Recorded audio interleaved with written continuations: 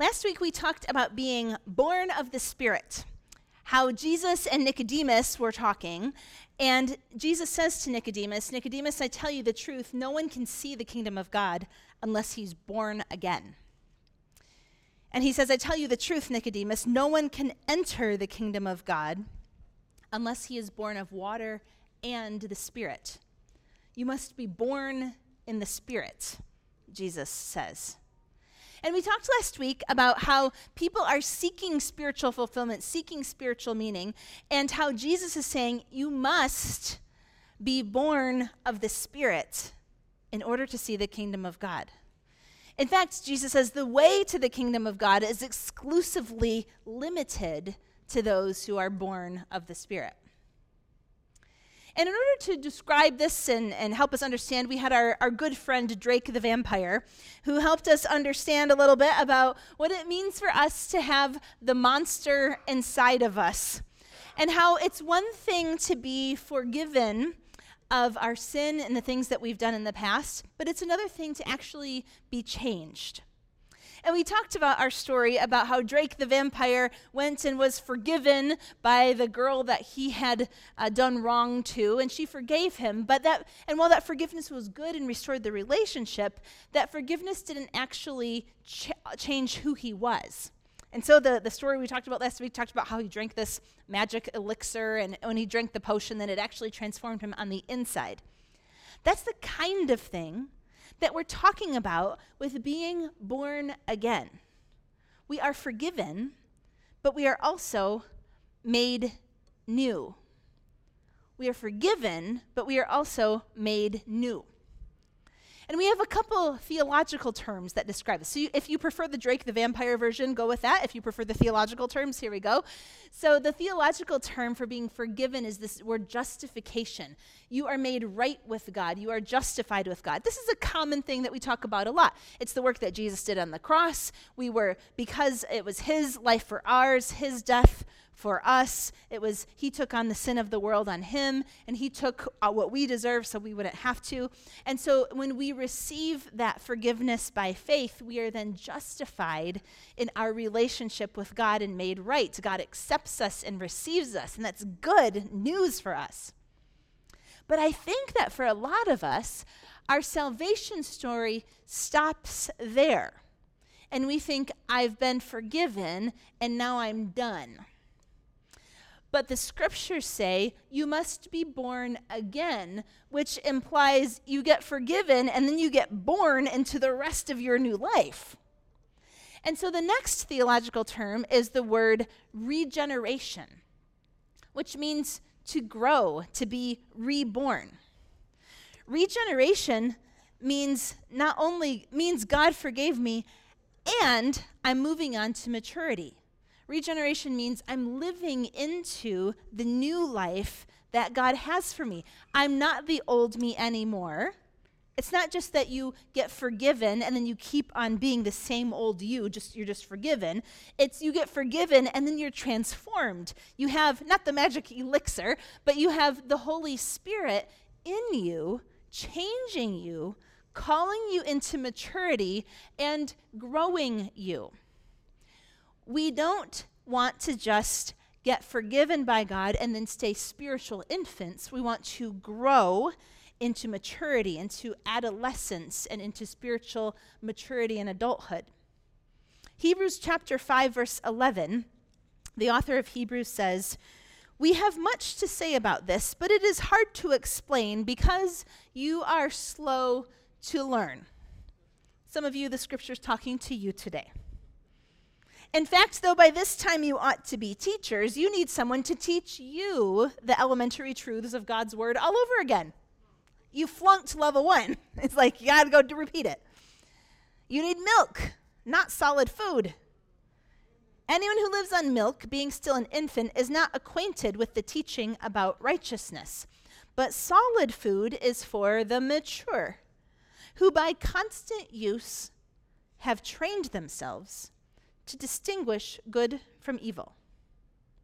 Therefore, let us leave the elementary teachings about Christ and go on to maturity, not laying again the foundation of repentance, not laying again the foundation of repentance. So it's like this picture of a builder who's building a house, and he lays the foundation, and the scripture is saying, if you don't grow up in the faith, it's like the builder just keeps on laying the foundation. Then he lays the foundation again. Then he puts another little covering over the foundation. He keeps laying the foundation. And they're saying, yes, you need to lay the foundation once. Lay the foundation. But then build the house. Yes, you need milk when you're a spiritual infant, but then you need to grow. Yes, you need the elementary teachings when you're at the elementary level, but then you need to grow into maturity. And so this challenges us to not lay again the foundation of repentance, but to go on to the maturity that the Holy Spirit is birthing us into. There's a book that I've been referencing the last couple messages called The Absolute Basics of the Wesleyan Way by Phil Talon, and he gives this example. He describes moving on to maturity like this. He says, imagine that you're going on a journey of 1,000 miles on foot. I don't know why anyone would want to do that. Anybody hikers in here? Yeah, some of you think that would be fun, to hike 1,000 miles on foot. Great, have fun with that. Now, if the average person's step is about 2 feet, so there's about 2 feet in between steps here, and if a mile is 5,280 feet, that means that the average person can walk a mile in about 2,600 steps. So you take 2,600 steps, it's about a mile. Now, if you multiply that times 1,000 for 1,000 miles, a journey of 1,000 miles turns out to be 2,640,000 steps. 2,640,000 steps. Now, if you wanted, you could take 2,640,000 steps in your living room. You could walk 1,000 miles and 500 more. But you could walk all that in your house. Just going back and forth. You could get your steps in. You could do all that. If we were solely focused on taking steps, you could get them done in your own house.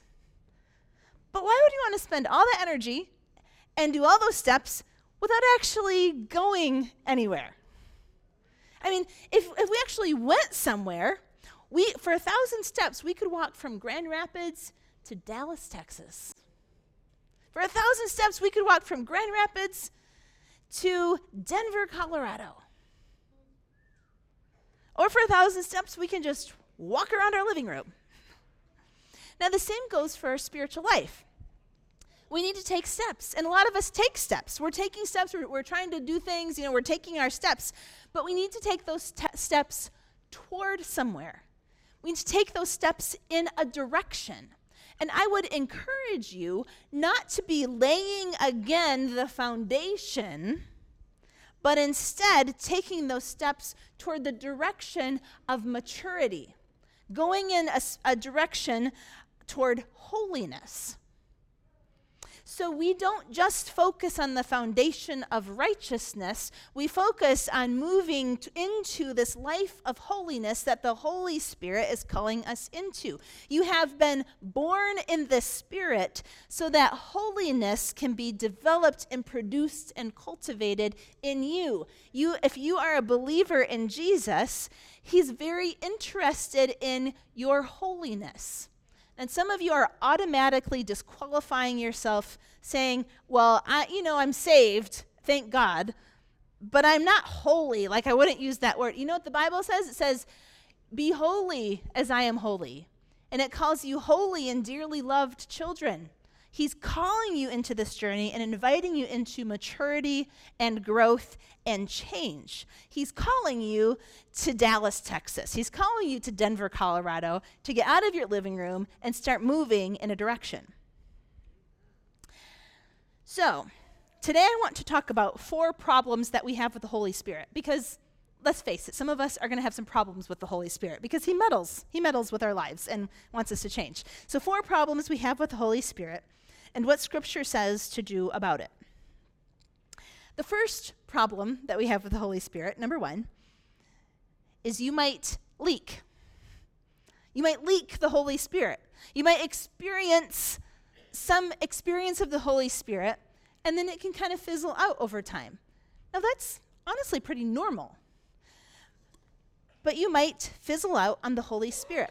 The Bible tells us this. The Bible gives us this instruction. In Ephesians 5:19, it says, "Be filled with the Spirit." Say that out loud with me, please.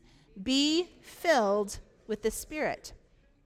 And the tense of that verb is not just to go and get filled one time. The tense of that verb is saying, go and be repeatedly and continuously filled by the Spirit. So you go, it's like going back to the gas station. You go and you get filled up, and then you do your thing. You go and get filled up, and you refill, you refuel. Ephesians 5:18 has this idea of be consistently, continuously being filled with the Spirit. It's not a once and for all experience. There are many, many feelings of the Holy Spirit, many fillings of the Holy Spirit in this life. That's part of the normal Christian life. So we need to make ourselves available to the Holy Spirit for this filling. I have a picture up here of a little catamaran sailboat. And this is actually a picture of my son and a couple of my nephews who are going out on this catamaran.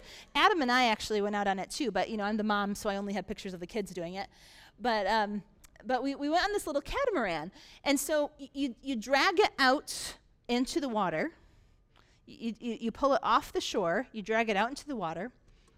And then you unclip that mast. And then as Adam and I went out into the water, we're getting ready. We're kind of just slowly kind of drifting in the water. And then he took that sail and adjusted it just a little bit until, poof, all of a sudden that sail filled with the wind, and it caught the wind, and then we started to move. I just sat there while Adam did all this, but it was very interesting. But at one point, as we're going along, the wind shifted, and then we lost the wind in the sail, and so then Adam had to kind of adjust a little bit until, poof, it caught the wind again, and then we were once again moving on. So if this is a picture of catching the Holy Spirit, let me ask this question. Who's making the boat move? Is it you? Is it the wind? It's both, right? Because without the wind, you're not going to go anywhere. But without you getting out to the water, without you unclipping the mast, without you adjusting the sail, you're not going to go anywhere either. And so sailing is the art of this responsiveness, this attentive responsiveness to an external power. Sailing is being aware and alert of, there's this power out here. How can I be part of this power? That's what it is with being filled with the Holy Spirit. I know there's something out there. I'm going to get myself out there and make myself available. I'm going to actually set sail and leave the shore, and I'm going to be ready.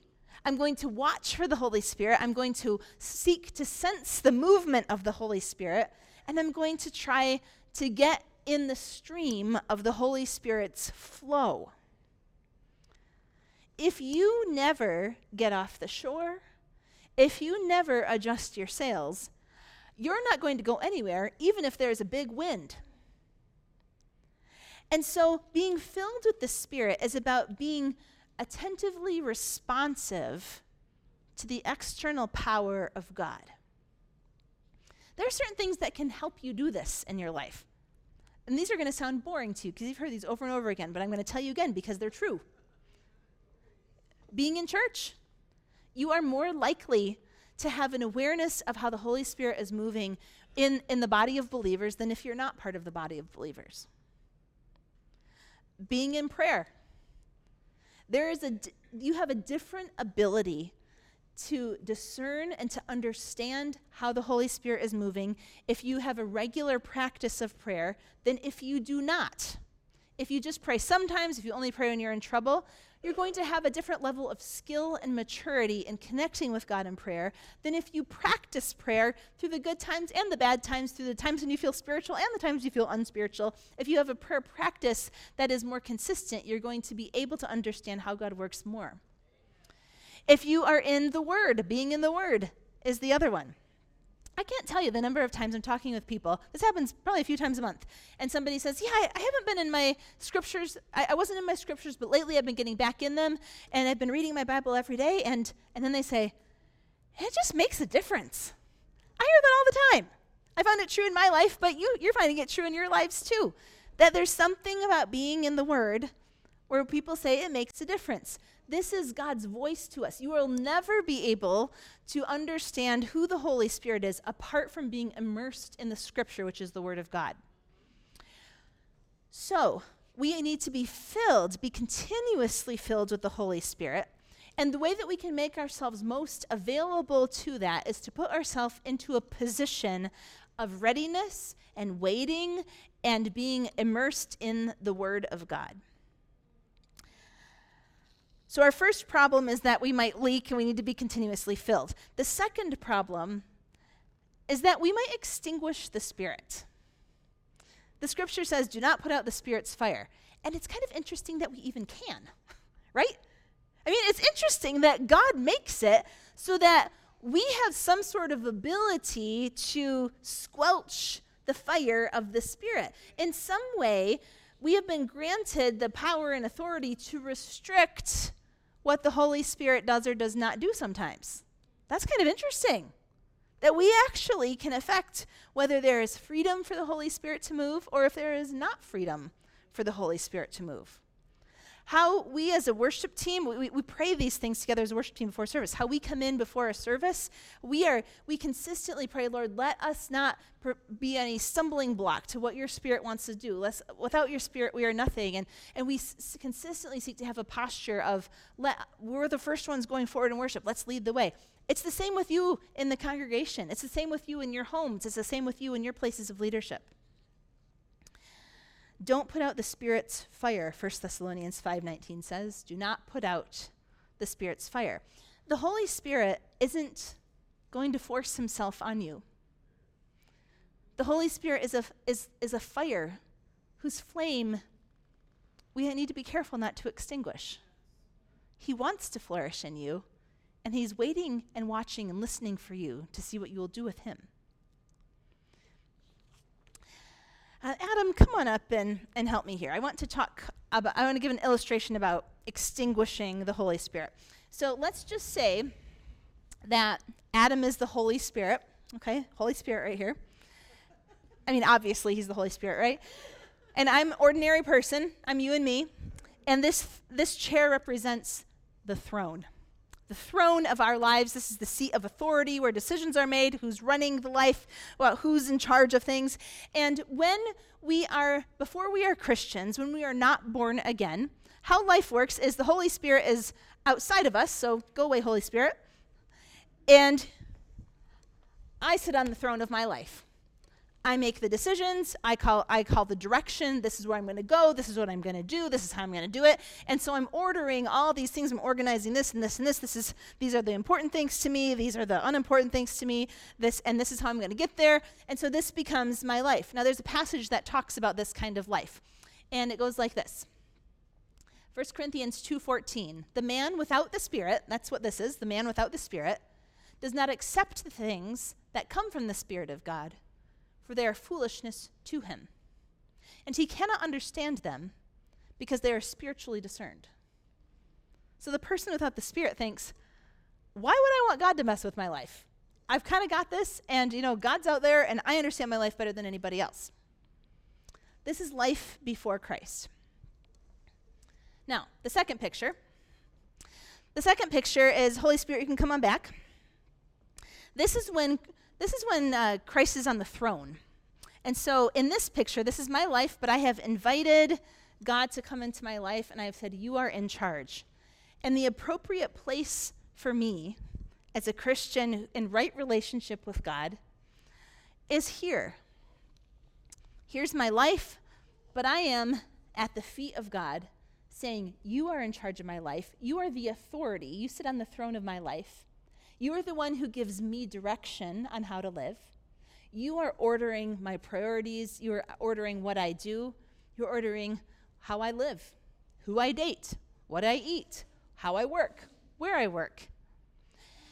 And this is a properly ordered position of having a Spirit-led life. This is the goal for all of us. But there's a third picture, and it's one that I think reflects often what my life looks like and maybe what yours looks like too. And in this picture, we're believers, we've been born again, and we've got the Holy Spirit on the throne. But after a while, we start to think, we start hovering. Holy Spirit, have you considered this? Holy Spirit, I just think that maybe we should do things a little differently. Now, Holy Spirit, let's talk about something here. I would really like to have my life be a little bit different than what I think you're telling me. And so let me just help you because I understand better than you do what I need. And let me just be a little bit more specific here. Let me just be a little clearer. And what I think needs to happen here. Okay, Holy Spirit, let's just take, you know what, Holy Spirit, let me just take over for just a second, because I've got this. Don't go too far. Don't go too far, because I've got this. And we do this, don't we? We want to hold on to what God wants for us, but we also want to hold on to how we think it needs to be done.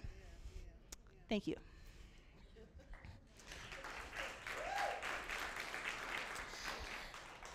And so we keep on holding on to both things. We want what we want, but we also try to grab for God's blessing. And so then we miss out on the power of God. We lose out on fellowship with God because we're taking over. And we don't know how to live by faith anymore. Now we're living by feeling. Now we're living by our own wisdom. We're not living by faith. This is all about not knowing how to stop being worldly and how to be spiritual. And it's in this process that we start to quench the Spirit. We put out the Spirit's fire. We smother the Spirit. And we say, actually, I've got a better idea. The scripture says, do not put out the Spirit's fire. Move over. Make space.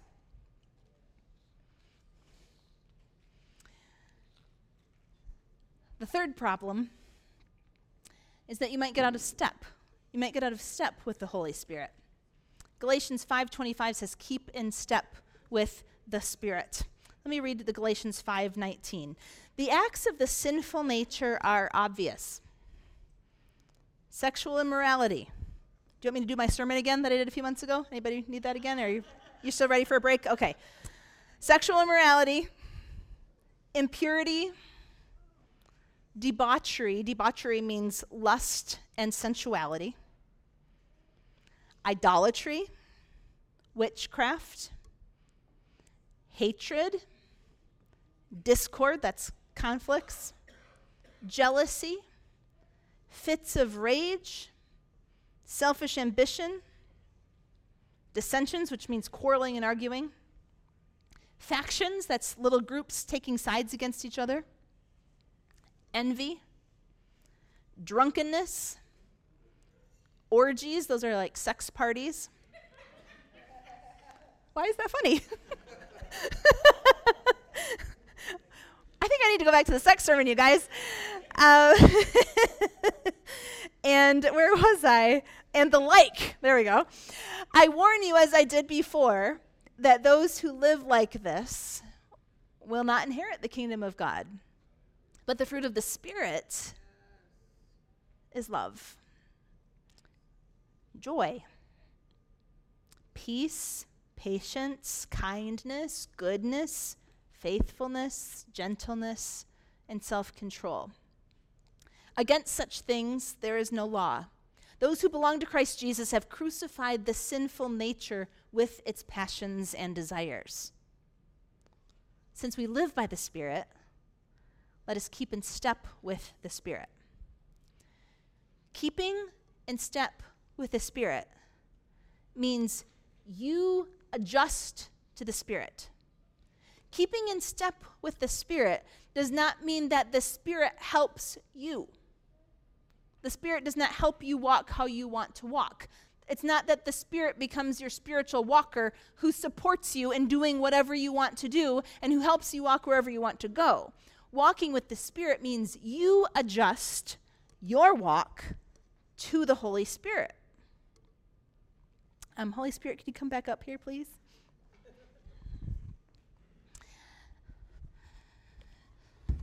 This means, to walk with the Spirit means I link up with the Spirit, and then as the Spirit is walking, I'm learning how to keep I'm learning, so I stumble along the way, but I'm still trying to keep in step with the Spirit. It's not going to be a perfect walk, but I'm linked up, and I'm watching how the Spirit's moving, and I'm trying to be faithful. Now, sometimes the Holy Spirit doesn't just go in a straight line. Like sometimes the Holy Spirit throws a curveball, and you have to learn to follow the Holy Spirit in those ways too. So sometimes you're going right along, and the Holy Spirit just starts, whoa, whoa, whoa, whoa, whoa, and you're like, okay, he's going this way. And then you learn to adjust. Thank you. So walking with the Spirit means adapting. It means correcting and realizing, oh, I thought I knew where we were going, but maybe I was wrong. Walking with the Spirit means keeping pace. It means sometimes moving faster than what you felt ready to go. He's saying, hurry up. You want to keep up with me? You got to leave this behind and catch up. Drop it. Let's leave it. Let's move on. Sometimes it means slowing down. And he says, you want to keep pace with me? You quit running off on your own agenda and you follow me because I've got things to teach you in the slowness. Walking with the Spirit means you have to pay attention. Because if you aren't paying attention, if you aren't out there being aware of how the wind is blowing, the Holy Spirit's going to go off here and you're going to keep on going this direction because that's where you were headed a little bit ago. And so there's this awareness, this requirement to keep on watching and looking for the Holy Spirit and adjusting your sails to catch the wind. Stay in step with the Holy Spirit. The fourth problem we have sometimes with the Holy Spirit is sometimes we miss what the Holy Spirit has for us. Over and over and over again, the Scripture shows us and tells us and teaches us that there is abundance with the Holy Spirit, that there is an outpouring and a fullness, and there is enough. And yet, over and over again, our experience of the Holy Spirit seems to be like not enough. In John 10, verse 10, Jesus says, the thief comes only to steal and kill and destroy. Satan, the enemy, comes to take. But I have come that they may have life and have it to the full. I don't know what you're going through in your life right now. I don't know what kind of suffering some of you are walking through. Some of you are walking through suffering. All I know is that there is a fullness that Jesus promises us even in the suffering.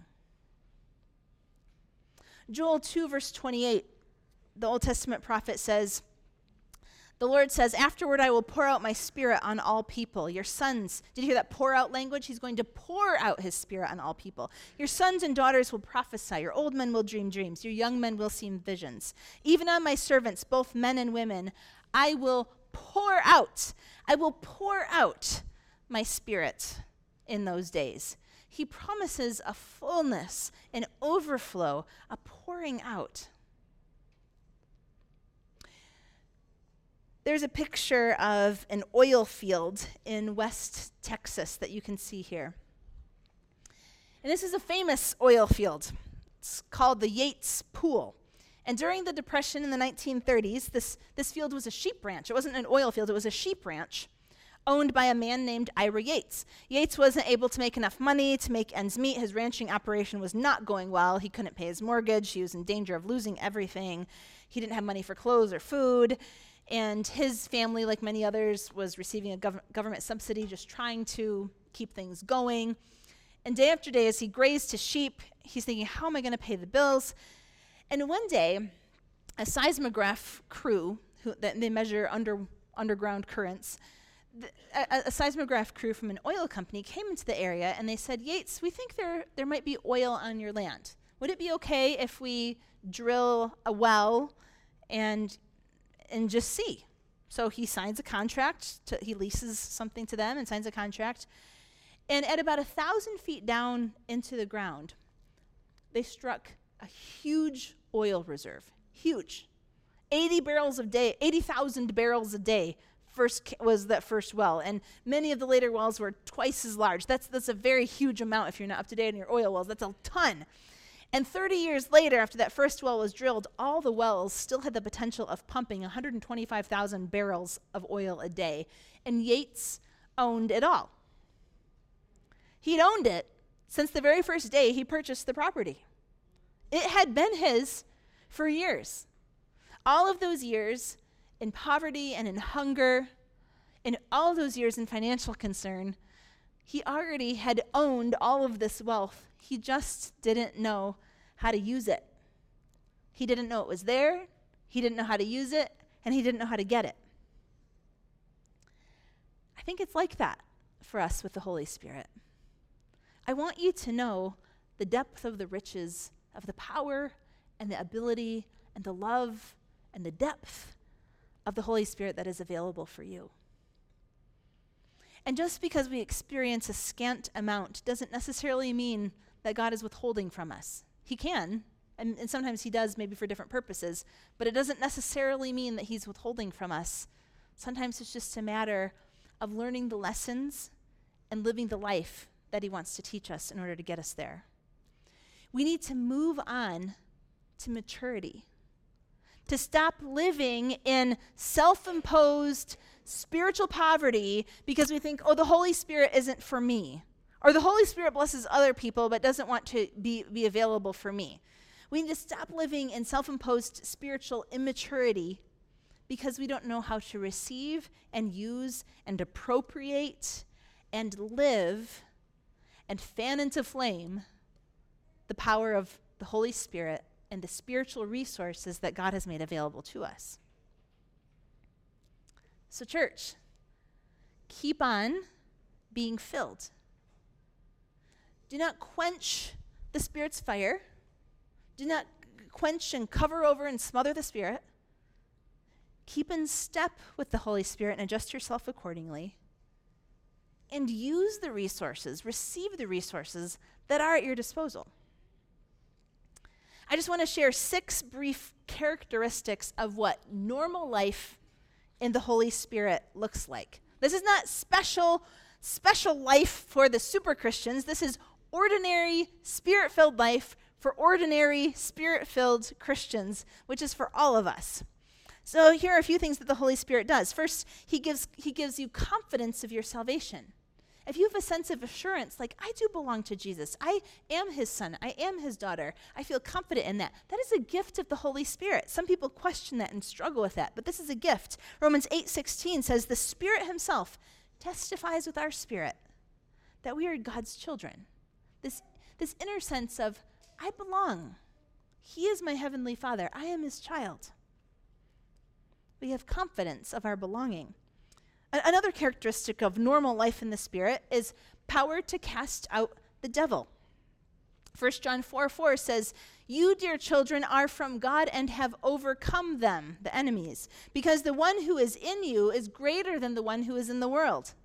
He's saying, stop being afraid of the power of evil in this world. You have the Holy Spirit in you. You have been given divine power to meet all of the needs in front of you. The one in you is greater than the one who is in the world. Now, he's not saying you are strong enough to defeat the evil one. He's saying, I am in you, and I am strong enough in you to defeat the evil one. Jesus himself, when he came to do ministry, he came preaching, healing, and casting out demons. And casting out demons is an ordinary part of the Spirit-filled Christian life. Power to cast out the devil. We get afraid of the wrong things. We get afraid of the devil, and we get afraid of what we can do. And the authority that you have as God's children with God's Holy Spirit in you, you have the ability to resist the work of the evil one in this world. Another thing that is a characteristic of normal life in the Spirit is power over sin.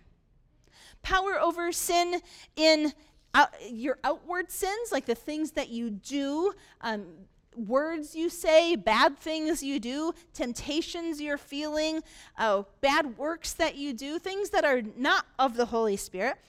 You also have power over inward sin, over your heart, over the evil desires of your disposition, or when your personality is unholy or ungodly. You have power over inward sin and outward sin because of what the Holy Spirit is doing in you through the new birth. 1 Corinthians 10:13 says, "No temptation has seized you except what is common to man. And God is faithful. He will not let you be tempted beyond what you can bear. But when you are tempted, he will also provide a way out so that you can stand up under it." The Lord will make a way out. You just have to keep standing. You have power through the Holy Spirit, not your own power. You have power to resist outward and inward sin. You also have a new life of purity and love. If you have been born of the Spirit, if you have been born again, it makes no sense for you to stay in the same life that you had before God saved you. It makes no sense at all. But you have a new life of purity and love. If you are born of the Spirit and God is working in you, you are brought into a new life that is cleaner and increasingly pure than what it was before. It is more loving. You are learning, it's not just about you loving more people, it's about you knowing how loved you are by God, knowing your own belovedness, and having that change you in ways that I won't tell you. You'll just have to discover yourself. Romans 5:5, read this passage with me. I love this little verse. Romans 5:5, God has poured out his love into our hearts by the Holy Spirit, whom he has given us. God has poured out his love into our hearts. He poured out his love, his God love, into our hearts by his Holy Spirit. He gave us his Spirit so we could know his love. That's pretty amazing. 2 Corinthians 7:1 says, "Since we have these promises, dear friends, let us purify ourselves from everything that contaminates body and spirit, perfecting holiness out of reverence for God." Some of you have already disqualified yourselves as soon as I said the word holiness. You said, I'm just going to stick back here at justification, and I'm just going to focus on being forgiven, and I'm not going to focus on this journey of maturity toward holiness. That's way beyond me. I'm refusing to grow up. I'm refusing to go into maturity. And I would encourage you to let God lead you. It says, let us purify ourselves from everything that contaminates body and spirit, perfecting holiness out of reverence for God, because you honor God. Let God decide what you're capable of. Let the Holy Spirit decide how much change you can really handle. Let the Holy Spirit lead you, and just see what happens. See what he does. Let yourself be surprised. Get out of that throne. Quit telling the Holy Spirit what you will and won't do, and see where he takes you. And then finally, we have Spirit-inspired understanding. We read this a little earlier, but I think it's worth repeating. 1 Corinthians 2:14 says, "The man without the Spirit does not accept the things that come from the Spirit of God, for their foolishness to him, and he cannot understand them because they're spiritually discerned." If you want to understand how the Holy Spirit is moving, you immerse yourself in God's word. Scripture is the word of God. And if you want to accurately, rightfully, and truthfully understand who the Holy Spirit is, what he's telling you to do, and how he's telling you to do it, it will always 100% align with Scripture. If there's any piece of it that does not align with Scripture, that is not the Holy Spirit speaking to you. Spirit-inspired understanding comes from the Holy Spirit, and the best way to learn the voice of the Holy Spirit is regular and consistent immersion in God's Word. As you regularly immerse yourselves, you will increasingly know who God is. You'll increasingly understand his character and how he functions. Nobody can do this work for you. This is the kind of work of you taking the sailboat out into the water, opening up the sail and adjusting it until it catches the wind. The wind can blow, but unless you're out in the water, unless you're in the scripture, unless you're opening up that book, unless you're reading the word of God, you are not going to be able to catch the wind in the same way. So City Life, I want to encourage you to put yourself in a position to catch the wind. Get off the shore. Let's grow up. Pull out to the water. Unclip the sail. You're like, but I don't know how to sail a boat. It's all right. You just adjust and keep moving it until at some point, and you just wait. You put yourself out there. You try. You put yourself out there, and at some point, as you adjust that sail, it's going to poof, fill with wind and start moving. And you'll probably mess it up a few times because you haven't learned how to do this yet. But you just keep adjusting it, and you keep trying again. And as with practice, you'll learn more and more how to more consistently stay with the wind. You'll learn as you practice how to consistently be available for the wind to fill when the wind is moving. And also as you practice, you'll learn what to do when the wind isn't blowing. When it's God's will to let you sit for a minute. You'll learn how to navigate those times too. Don't crowd out that Holy Spirit in your life. Don't limit him. Don't belittle him. Don't assume you know what he wants to do, because I can tell you his ways are much, much higher than yours. And you say, well, I've got big plans. His plans are bigger, and it might mean not doing your plans. Will you give them up? Don't crowd him out of the seat. Don't hang over his shoulder. Sit at his feet and say, here I am. Learn to recognize and utilize the abundance that we do have.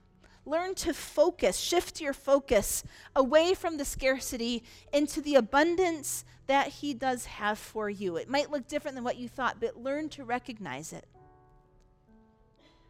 He's calling us deeper. He's calling you to get away from the foundational things and begin to build the house. He's calling you to leave the shore and to set out to the water. He's calling you to say, all right, I've got the elementary truths. I'm ready for the scarier stuff.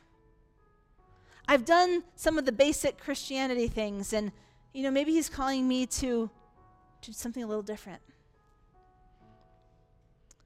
And I totally believe he's calling you to a greater reception of his love.